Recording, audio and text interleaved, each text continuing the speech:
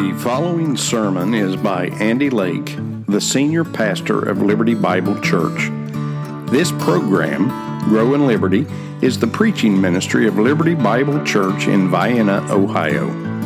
Liberty Bible Church places a priority on the Word of God over all else, and has a desire to share truth with believers and non-believers alike. Our prayer is that as people tune in, they would come to know Jesus Christ as their Lord and Savior. Join us as we grow together through the Word of God.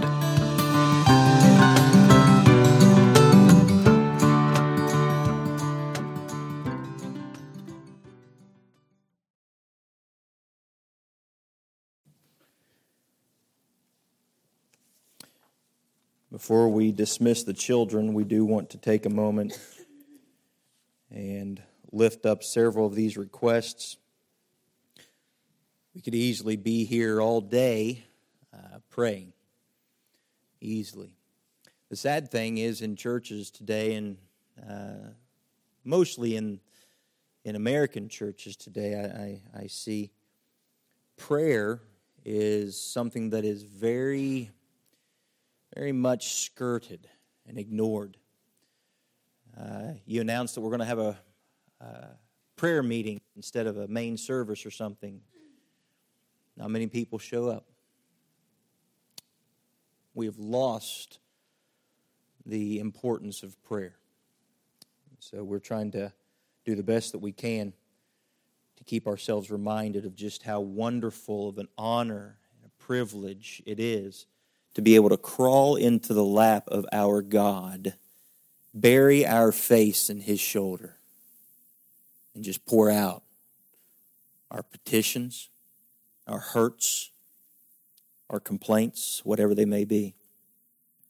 So let's spend just a little bit of time speaking to Him and several things that are taking place around us. We've got a lot going on here in the next several weeks. So we want to be praying about that very diligently. Different ministries that are going to be taking place. People going to be going out. Some of the children, the teens are going to be going out to do some Christmas caroling, things of that nature. Let's be praying for those who are ministering. Pray for those who are unwell. And while I'm praying, I'm sure each of you know someone who does not know Christ. And so while I'm praying, let them be on your heart and on your mind, that they would come to know Jesus Christ as their Lord and Savior. One, to pray them on their knees, and having the Lord speak to them, maybe even through you. So let's go to the Lord in prayer. Gracious God and Savior, I'm humbled that you would give to me a free access to you. The door's open at any time. I need not worry if you're busy to schedule a moment with you. I need not worry whether or not you hear me, whether or not you care, because you've proven that you care by sending your Son to die so that I could have this kind of a relationship with you. And if you're willing to give up your Son for me, to allow Him to be humiliated, then I know that you are invested as well, and that you do desire to have that communion with me. And the only one that prevents that is myself. So, Father, I'm asking, Lord, that you would move in our hearts today. Remind us of who we are in Christ. Father, there are many of our number who are unwell. They're sick, struggling. And Father, I think of Sister Debbie and Dr. Desai as they're battling for health, Lord. I just pray, Lord, that you would watch over them, protect them, strengthen them in the inner man. Be with Mrs. Desai and with Brother Dale as well. And Father, you would raise them up and strengthen them through all of this. Father, we have many who are struggling with health issues. I think of Gordon and Donna, Lord. And Father, I would I'd be remiss, Lord, to try to name every single one because I know that I would leave something out. But Father, you know them. And you know who is on each and every one's heart this morning. And so, Father, I'm asking that you would move in those different situations. God, I think of those who are struggling just to get by day to day, and they're having a difficulty just perhaps making ends meet. They're struggling financially, or maybe they're struggling spiritually, Lord. Father, I'm asking that you would do something that only you can do, and that's to provide comfort and peace. And Father, that they would be reminded that you are there and that you are still involved. Father, for those who perhaps are married to an unbelieving spouse or have unbelieving children or unbelieving parents, Lord, I'm asking that you would do something for them as well. Help them to be a light of the glorious gospel of Jesus Christ to them. Help those who call upon you and claim you as their Lord and Savior. Help them to live it out in such a way that it becomes attractive and that their unsaved loved one would have a desire to know more about Christ. Father, I'm also just thinking in generally of the unsaved.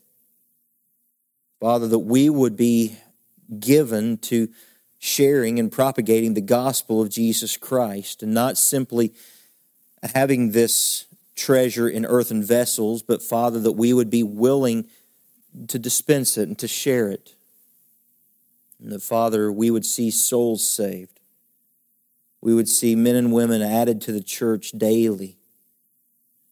Because Father, we truly desire to serve you well and to bring a smile to your face. Now, Father, we have sung your praises. The God who is truly for us, and how nothing can stand against us. And if God be for us, who could be against us? So, Father, I'm asking that you would have enjoyed our praise.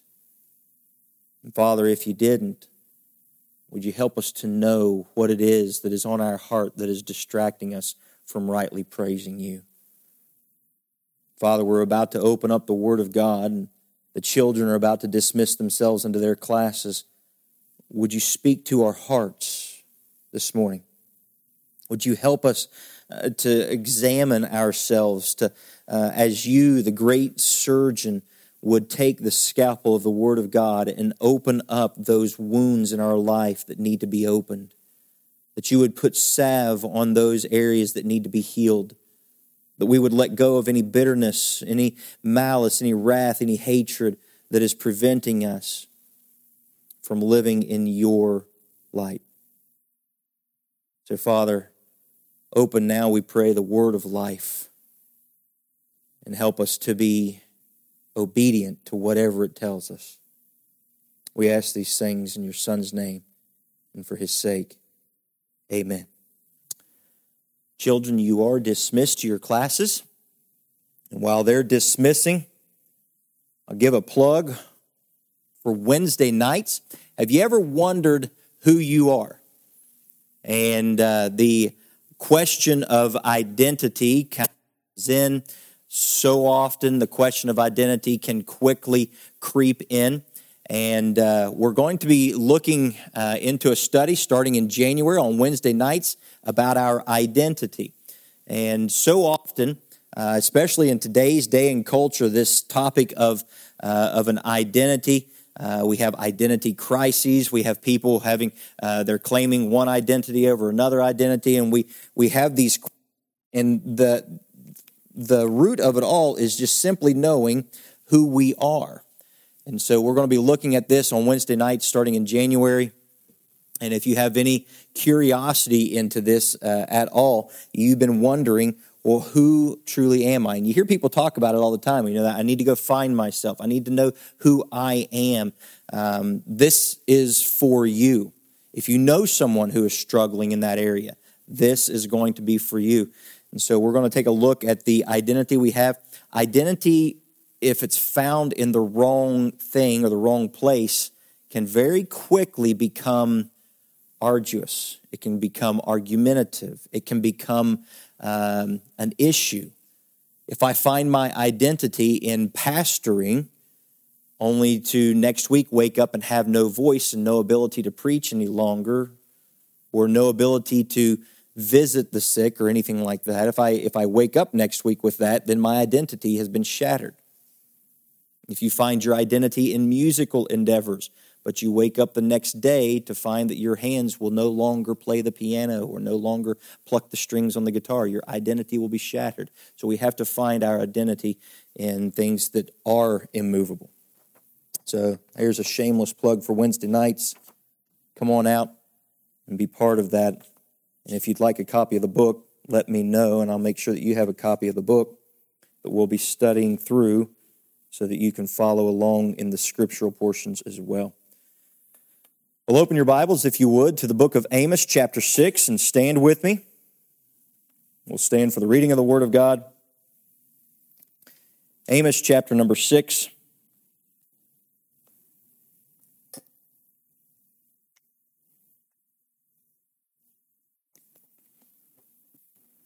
Look with me starting here in verse 1.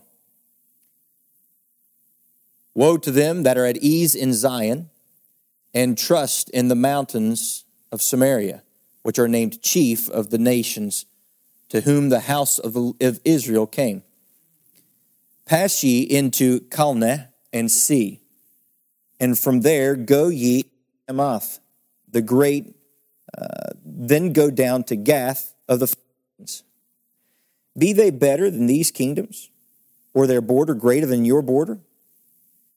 Ye that put far away the evil day, and cause the seat of violence to come near, that lie upon beds of ivory, and stretch themselves upon their couches, and eat the lambs out of the flock, and the calves out of the midst of the stall, that chant to the sound of, and invent to themselves instruments of music like David, that drink wine in bowls, and anoint themselves with the chief ointments.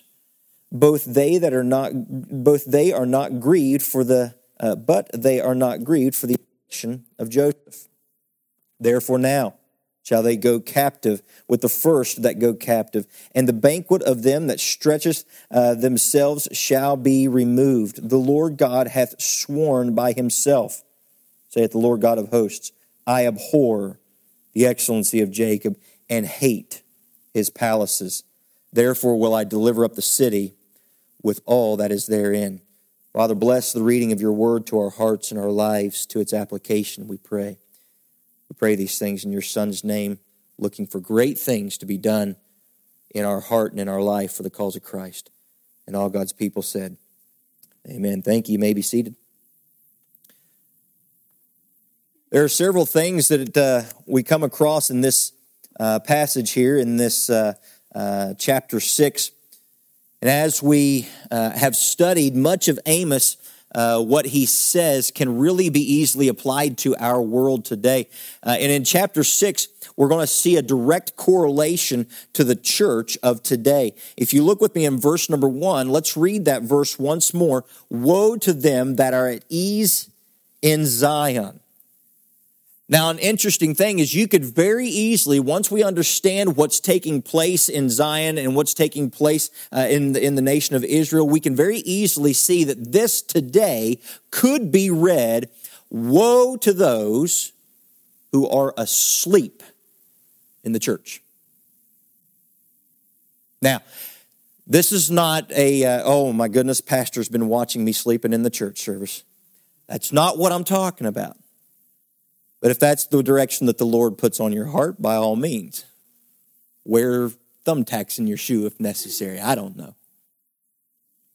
But we're talking spiritually asleep, spiritually dead. And the thing is, what's interesting is how the Lord kind of presents this. Now, note, everyone handles grief differently. Some battle it. They just kind of fight against letting it come out, and they kind of bottle it up inside. Others, they cry. They get a little emotional, a little teary-eyed. Some, they go all out bawling with grief. Some completely break down. This word that we find at the very beginning of chapter 6, this word woe, is not actually a warning as much as it is a cry of grief. It's from the Hebrew word hawi, which is a prolonged version of the Hebrew word how, which is meaning, oh. And so what we can literally read in this passage right here, woe to those who are at ease in Zion, is the grief-stricken heart of God. He's upset. He's frustrated. He is grieved beyond measure. Why are you asleep? This is what God's actually saying. Whoa. Why are you at ease in Zion? Amos here, he brings out the woe of the Lord, how he's grieved over Zion, but then he's also goes a little bit further. He says, and trust in the mountains of Samaria, which are named chief of the nations to whom the house of Israel came. Now, I understand that at this day and time, you have the one nation that has split into two nations. If you remember from earlier study, you had Israel, and then after Solomon's death, his son Rehoboam takes the throne and starts to tax people even more, and people get upset about that. The 10 tribes, not including the 2 that remained with Judah, the 10 tribes that moved on took Jeroboam as their king, and they set that all up. But in God's mind and in God's eyes, they're still one and the same people.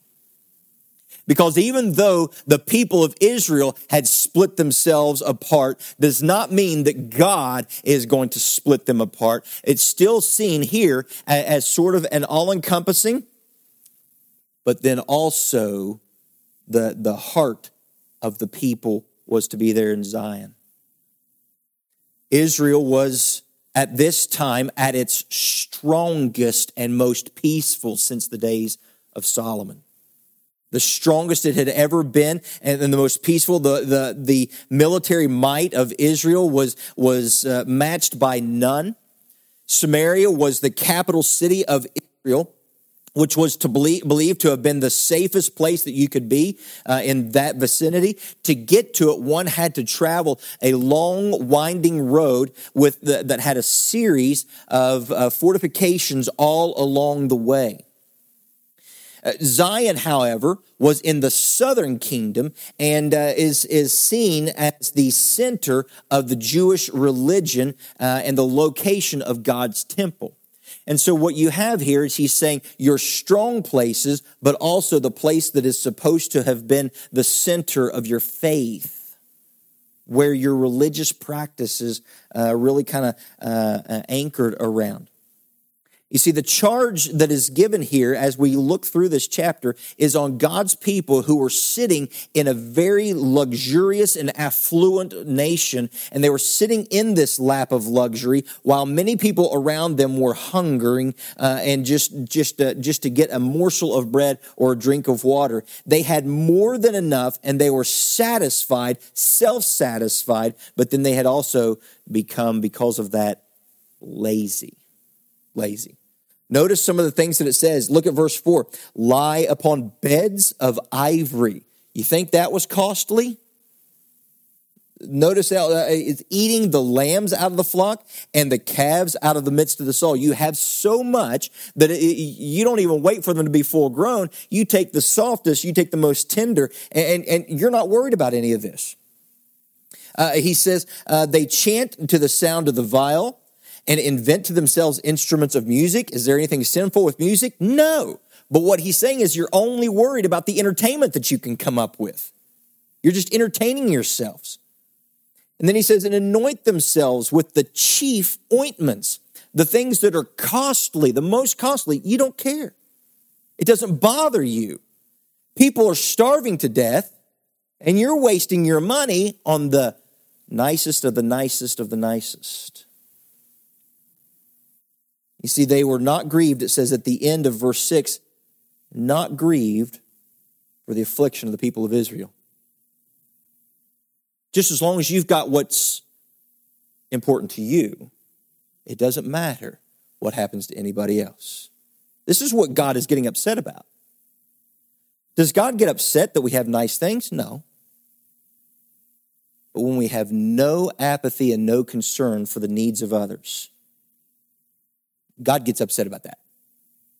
God wants us to show and to show love for other people, to help other people, to serve other people. And this is what we're going to see with this. Looking at this whole idea of laziness, Aesop, if you remember Aesop from Aesop's fables, you remember some of those. You've got the boy who cried wolf and the sour grapes and things like that. Aesop was noted for saying this: don't let your special character and values, the secret that you know and no one else does, the truth, don't let that get swallowed up by the great chewing complacency. This is what we're talking about. My friends, do you realize that the Apostle Paul referred to this treasure that we have, talking about the glorious gospel, and he says it this way, he says, we have this treasure in earthen vessels. That word earthen vessels is the Greek word oistrokinos, which is where we get our English word oyster. What Paul is saying is just like you have to break open an oyster to get that pearl out, you sometimes have to break open a Christian to get the gospel out. That ought not to be so. It's a treasure that we ought to be willing and excited about taking to the world and sharing with others. He says the chief of the nations there in verse number 1, talking about Israel, the chief of the nations likely refers to these two places being prominent places for prominent leaders. You see, Israel and Judah were to be the light to the world and keep true worship of the true God alive and well. The leadership was to guide the people right. The leadership was to show others how they can know the Lord, the one true God. And the prominent leaders, instead of doing this, they were acting pious and haughtily and only worried about themselves. So I was thinking as I was preparing this, I know that I can sometimes get myself so deep into the study that I completely forget to just make it applicable. And so I was thinking to myself, what kind of an illustration can I use? And I was at that time trying to put my belt on, and I had to suck in. You've been there before. Got it. It hooks, right? Boom, and everything, No more muffin top, just a busted can of biscuits over here. And so I was thinking, how can I use this? And I was reminded. We went for Thanksgiving. We went down to Sarah's family, and on the way back, you ever get hungry like 5 minutes after you leave? And it's like we planned it. I don't know. It's just we got in the car and we're driving down the road, and we stopped at a grocery store to pick up something real quick, and we looked, and it was a grocery store that was like walking distance from where I used to live when I lived in the Florence area. And it was, we're reminiscing. She used to work at a little place there. It's not there. We're reminiscing. And then we look over, and there's Frisch's Big Boy. And I don't know if you all have ever eaten at a Frisch's Big Boy, but Frisch's Big Boy has a breakfast bar. Oh, I know I got somebody's attention. Frisch's Big Boy, that breakfast buffet is second to none. The only breakfast buffet I've ever been to in my entire life where you can get Geta. And if you don't know what Geta is, you haven't lived. It's a German type of thing. I'm not 100% sure what it's made of. It's a pork product. I'm not sure what part of the pork. But oh my goodness, it is so good. And you just pile that, I'd go to the buffet, and when I lived around the corner, man, I had it down to a science, man. 5 plates, I was ready to go. But you just open up those biscuits and you pour it all on there. And they do have a fruit and vegetable section, but why bother? I'm at a buffet. If I want fruits and vegetables, I'll eat anywhere else. I'm at the buffet so that I don't have to eat the fruits and vegetables. But you just open up that biscuit, you make the little pieces, and then you put chunks of sausage on there, and then you put those taters, not tater tots. They're like the home fries. And boy, they are fried. And you put those, sprinkle those on top. Then you get the Gouda, and you just lay pieces of Gouda on there. And then you take bacon, you crumble the bacon on top of that, and then you just douse it in sausage gravy. Make a fat boy cry. You see, when we go to the buffet, what generally happens is you push back and you rest for a moment. And then you argue with yourself about going after that fourth plate. I can make room. And so you're stretching on the way back to the buffet, right? You loosen up on your belt a little bit. And you get ready to go back for that next plate. But when you're done, what do you want? A nap. Have you ever eaten so much the only thing that you can think about at that time is where's the lazy boy? And we had a 5-hour drive ahead of us. And I was thinking, dear Lord in heaven, I don't know if I'm going to make it. But you just look and the waitress, can I get you anything else? How about a wheelchair? Because I'm going to need help getting out of here. Right? This is the way a lot of Christians are today. You know this? A lot of Christians have gotten the buffet mentality when it comes to Christianity. Where we come and we eat and we eat and we eat and we eat and we eat and we eat and we eat and we eat. And then what do we do next? We go lay down and take a nap. Waitress comes up, can I get you anything else? Yeah, can you refill my drink? When's the last time somebody prepared the buffet instead of showing up for the buffet? You see, we have this buffet mentality of all I ever want to do, and many people in the church can be this way, only feed me. That's the only reason I'm here. When I walked into Frisch's Big Boy and I glanced to the side and I looked to see, is the breakfast bar going on? I went in, I said, feed me. That's it. It's the only reason I'm here. I'm not here because of the decor. I'm not here to see if you all are hiring and need me to help you with anything. I'm not worried about any of that. All I want is feed me. And there's a lot of people claiming the name of Christ who are not worried about anything but feed me. Feed me.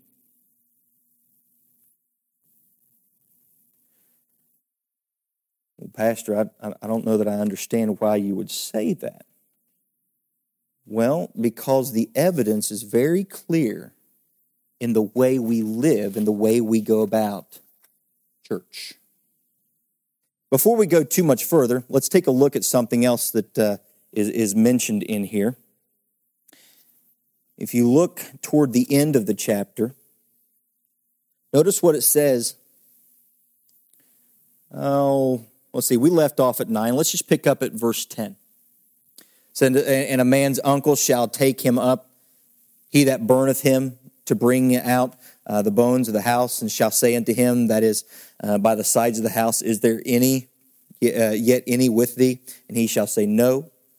Then shall he say, hold thy tongue, for we may not make mention of the name of the Lord. For behold, the Lord commandeth, and he will smite the great house with breaches, and the little house with clefts. Shall horses run upon the rock? Will one plow there with oxen? For ye have turned judgment into gall, and the fruit of righteousness into hemlock. Ye which rejoice in a thing of naught, which say, have we not taken to us horns by our own strength? But behold, I will rise up against you a nation, O house of Israel, saith the Lord of God, the God of hosts, and they shall afflict you from the entering in of Hamath in unto the river of the wilderness. You know, it's reminiscent, Brother Herb read from Psalm chapter 1 just a little bit ago. The Bible there lets us know, blessed is the man that walketh not in the counsel of the ungodly, nor standeth in the way of sinners, nor sitteth in the seat of the scornful. Why? Because this is the result.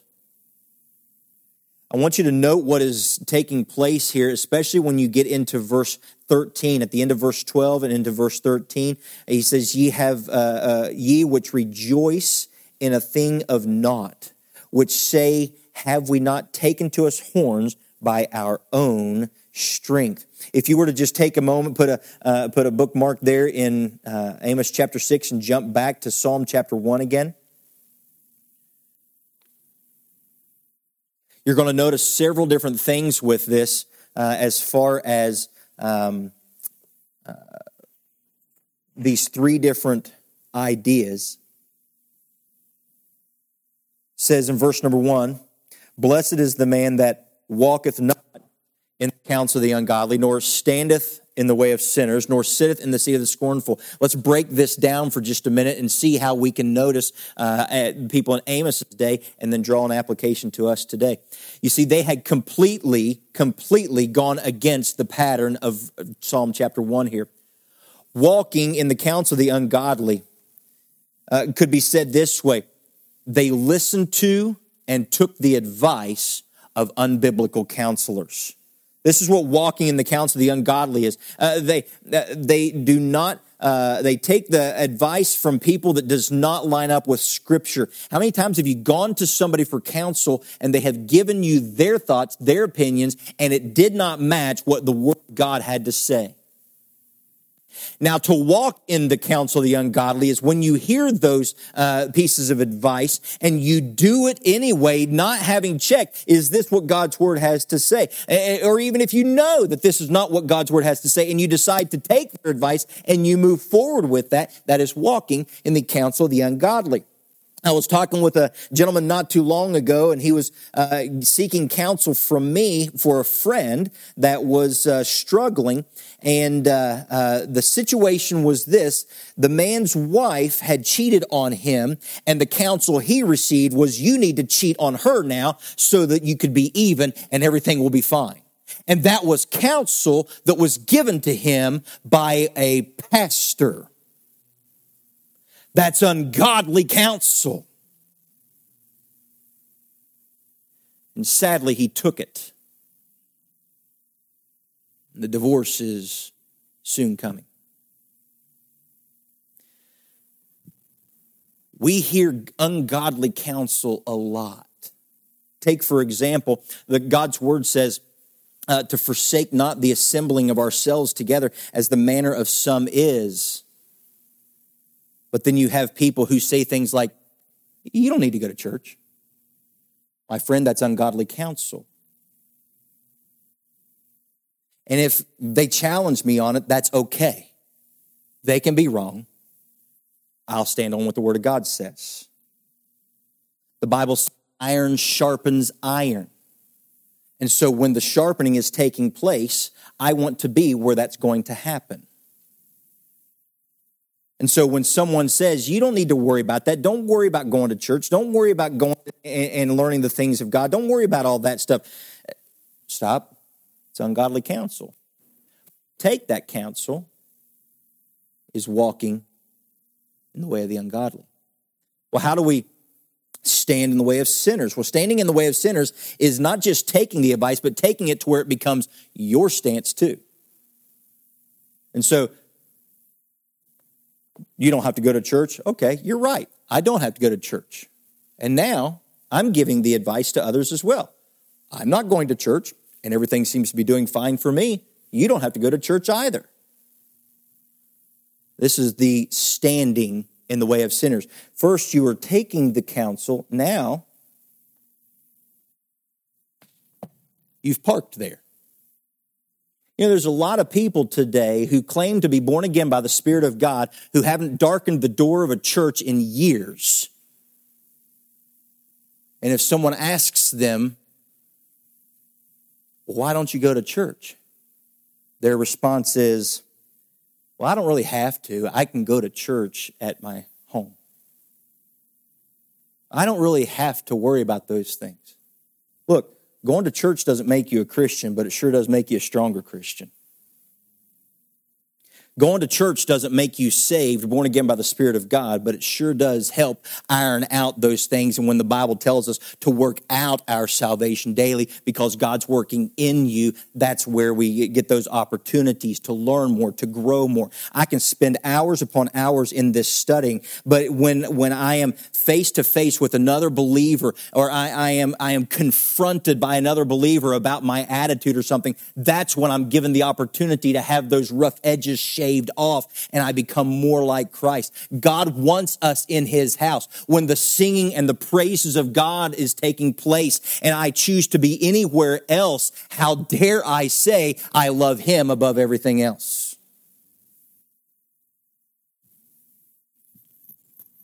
Blessed is the man that walketh not in the counsel of the ungodly, nor standeth in the way of sinners.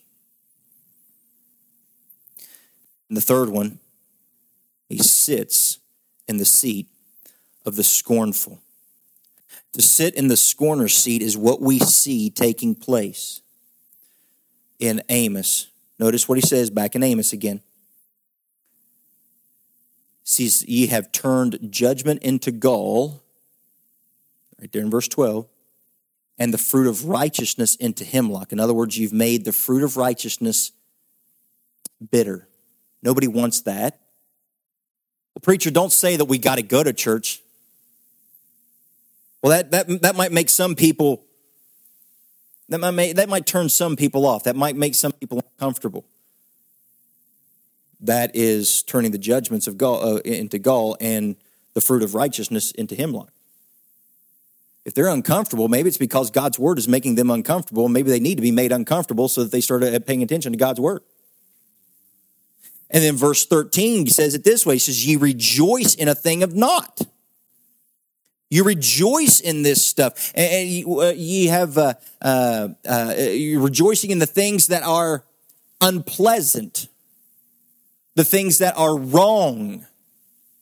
Sitting in the seat of the scornful. The Bible talks about this. How long, ye simple ones, will ye love simplicity, and ye scorners delight in your scorning, and fools hate knowledge. You see, sitting in the seat of the scorners is when you not only have walked in the counsel, not only have taken the counsel on to be your stance as well, but now you belittle anyone around you who is trying to live the right way. You see, you move a little bit further, a little bit further. To sit in that seat of the scornful, well, you don't have to go to church. You're right. I don't have to go to church. That guy's a legalist for going to church. You see the progression there? And this is where the people in Amos's day had gotten, and this is where the people in the church today have fallen asleep. Notice just a couple more things with this. How do we apply this to ourselves? Well, Zion is a picture of the church. In Israel, a picture of the body of Christ as a whole. See, God chooses people to be a help to others. He chooses them not because they are deserving or because they are worthy. He chooses them because he wants them to show others and to tell others and to serve others. He chooses us for this. God should be a place where people can go for help, for guidance, for counsel. But when the counsel of the church is no different than the counsel of the world, the church just needs to close its doors, because it's not doing anything that it was called to do. And just like Israel, many churches today, sadly, have become lazy and fat. We have become a buffet-oriented type of a Christian. We've become the type of Christians where very few people actually prepare the meal. We just are here to eat and ingest. That's a dangerous place for us to get. You have one waitress monitoring 6 or 7 different tables. Families of 4, families of 5, couples. One person serving the other 20. And in churches today, A lot of times you have 10 people serving 100. And we wonder why the church is in the position that it's in. Because we have become buffet Christians. Gluttonous. Gluttonous. Feed me, feed me, feed me. Ask if maybe I'm okay to be corrected if I'm wrong. I don't think I am. But if I'm wrong, I'm okay to be corrected. But I ask myself sometimes in this, why is it that the same 4 people do 90% of the Sunday school teaching?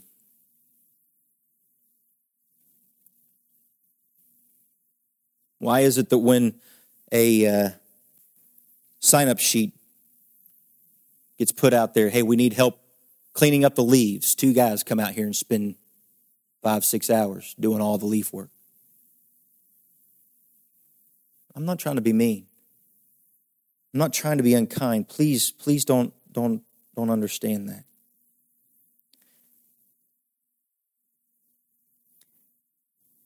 Ask yourself this question: is the church simply a buffet to you? Or do you view it as a body of which you are a part? The arm, the hand, the shoulder, the feet, the legs, the torso. Do you come to church week after week only looking to be fed? Not looking to join. I don't want to necessarily be part of this, but I'm satisfied being a spectator and just coming week after week to get fed.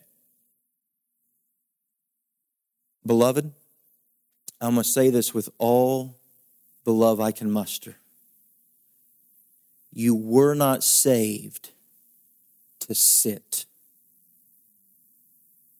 You were saved, born again by the Spirit of God, chosen, called by Him to serve one another, to serve others outside this assembly. So ask yourself, are you satisfied? Complacent? Just getting fed? Or are you ready to bring something to the table? Be part of the feeding group. The feeders, not the fed. Do you look for an opportunity to get involved, or do you just sit by waiting for someone to ask you? I'd be happy to do something if somebody asked me. The only problem is nobody ever asks me. I'm going to stop that today. I'm going to ask each and every one of you.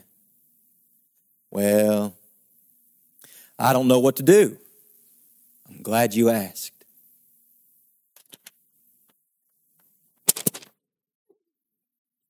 We need greeters. It'd be nice if we had greeters, not just at the doors. We've got Junior and Brother Rich. They like to come in and they hold the doors and make sure everybody's ready to come on in. And they keep watch and everything. It's nice. But it'd be nice if we had a couple extra greeters. Maybe we had some greeters up in the parking lot letting people know where to come. Maybe we had a greeter up in the upper building for Sunday school hour. Yes, I said Sunday school hour because we have a Sunday school hour. And that Sunday school hour could be attended. You know, one of the best things that you could do to be an encouragement and to serve one another is to give up a little bit more time and show up when Brother John puts hours upon hours into studying for a Sunday school lesson. Just come and be an encouragement by attending the class.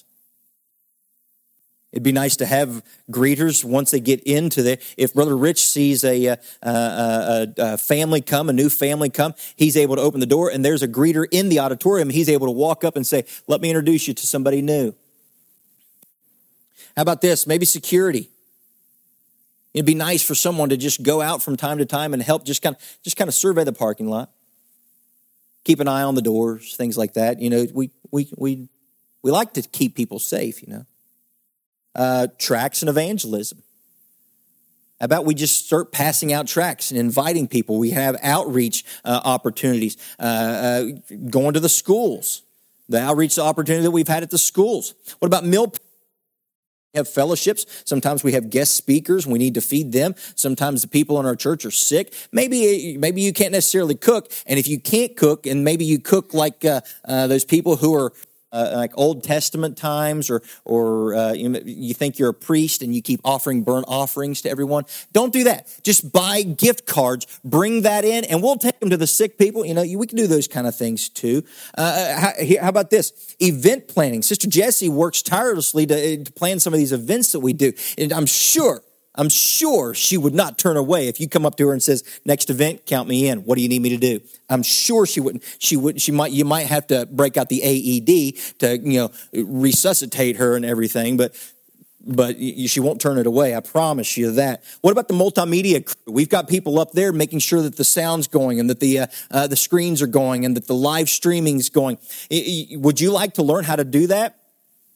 Get up there and say, hey, put me to work. I'm sure that they would appreciate it too. How about musicians? Just go up to Angie and say, hey, I play the ukulele and the clarinet. I don't know, whatever you play. And bring your piccolo in, your bagpipes. We'll slap you up here if you got bagpipes. We got plenty. She might not. I would. Some of y'all probably shoot me if that happened, but that's okay. Everything that hath breath, praise the Lord. Groundskeeping.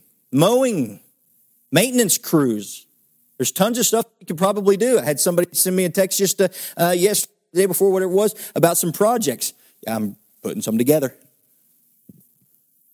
Special projects. Whenever we do big jobs and stuff like that, it'd be nice. What about the children? We could use more nursery workers, more Sunday school teachers, more Wednesday night teachers. We could have teachers and workers and people helping just put together the curriculum, things like that. The Shine group, I'm sure, would probably appreciate a couple extra hands. The Wednesday night classes, the teen classes, the young adult classes, school outreach, maybe a sports program. Maybe you've got the ability to come in here on Monday, move all the chairs out of the way, and play pickleball with the community. I don't know. We can use you. Maybe a Mothers of Preschoolers program. There's all kinds of ways to get involved and serve one another. All kinds of ways. We just decorated the church for Christmas not too long ago. We served. You see, the next question might be, well, I'm not sure I can do that. Can God really use me? Matthew 19:26 lets us know that certain things aren't possible, but with God, all things are possible. Faith in God doesn't make the difficult easy. It makes it possible.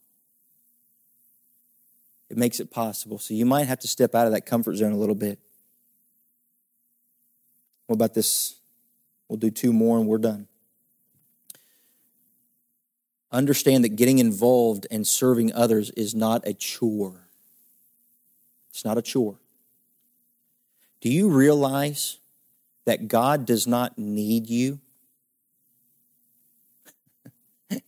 He wants you. He doesn't need you. He doesn't need me. He wants me.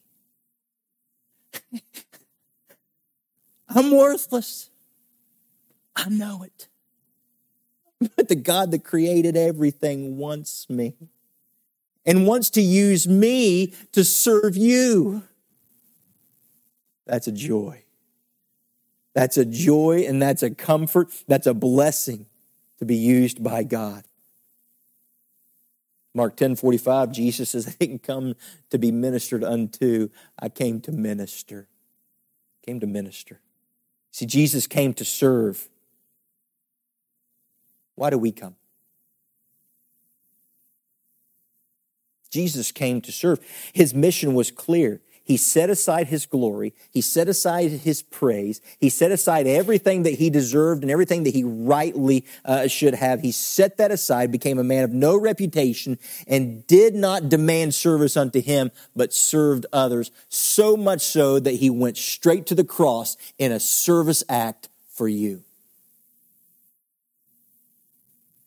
The call of Jesus is not repeat this prayer after me. The call of Jesus is follow me.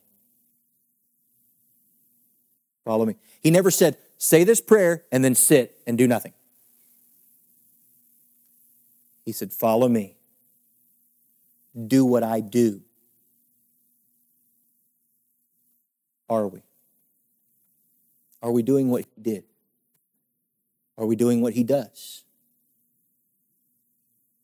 His call to you is follow me.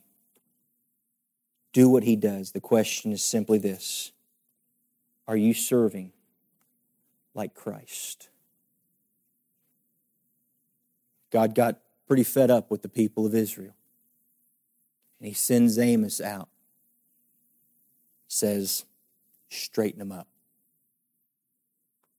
Now, tonight we're going to look at how the man of God sometimes must deliver warnings. Know that those warnings are always delivered out of love with a heavy heart. But understand this.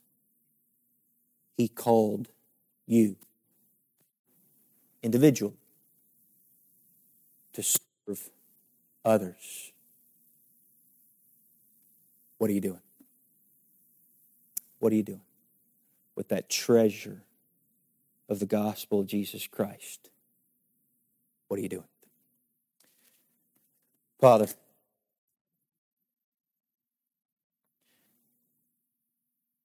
forgive us, Lord, for the times that we have been complacent, where we've not done for other people, but we have constantly just bellied up to the buffet and expected more and more and more. Very little giving. Father, help us as we commit this not only to mind, but to heart and life as well. Lord, help us to find that way where we can get plugged in, where we can be more like you, where we can show others the love of Christ, where we can serve others. Expose to us our heart, Father. Help us to see that we have not been following you, but we've become gluttonous. Father, forgive us. And Father, grow us. We pray this in your Son's name. Amen.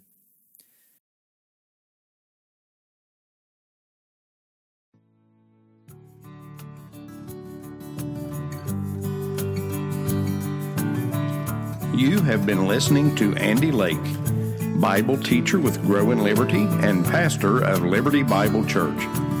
We pray that you were challenged today and encourage you to share this message with your friends and family. If you were motivated in some way to grow in your walk with Christ, please drop us a line and reference the title of today's message. You can access us online at growinliberty.org. Email us at together@growinliberty.org or send us a letter to Liberty Bible Church, 2111 Sodom Hutchings Road, Vienna, Ohio, 44473. If you would like to support Grow in Liberty financially, you may also do that at growinliberty.org. Thank you so much for joining us today.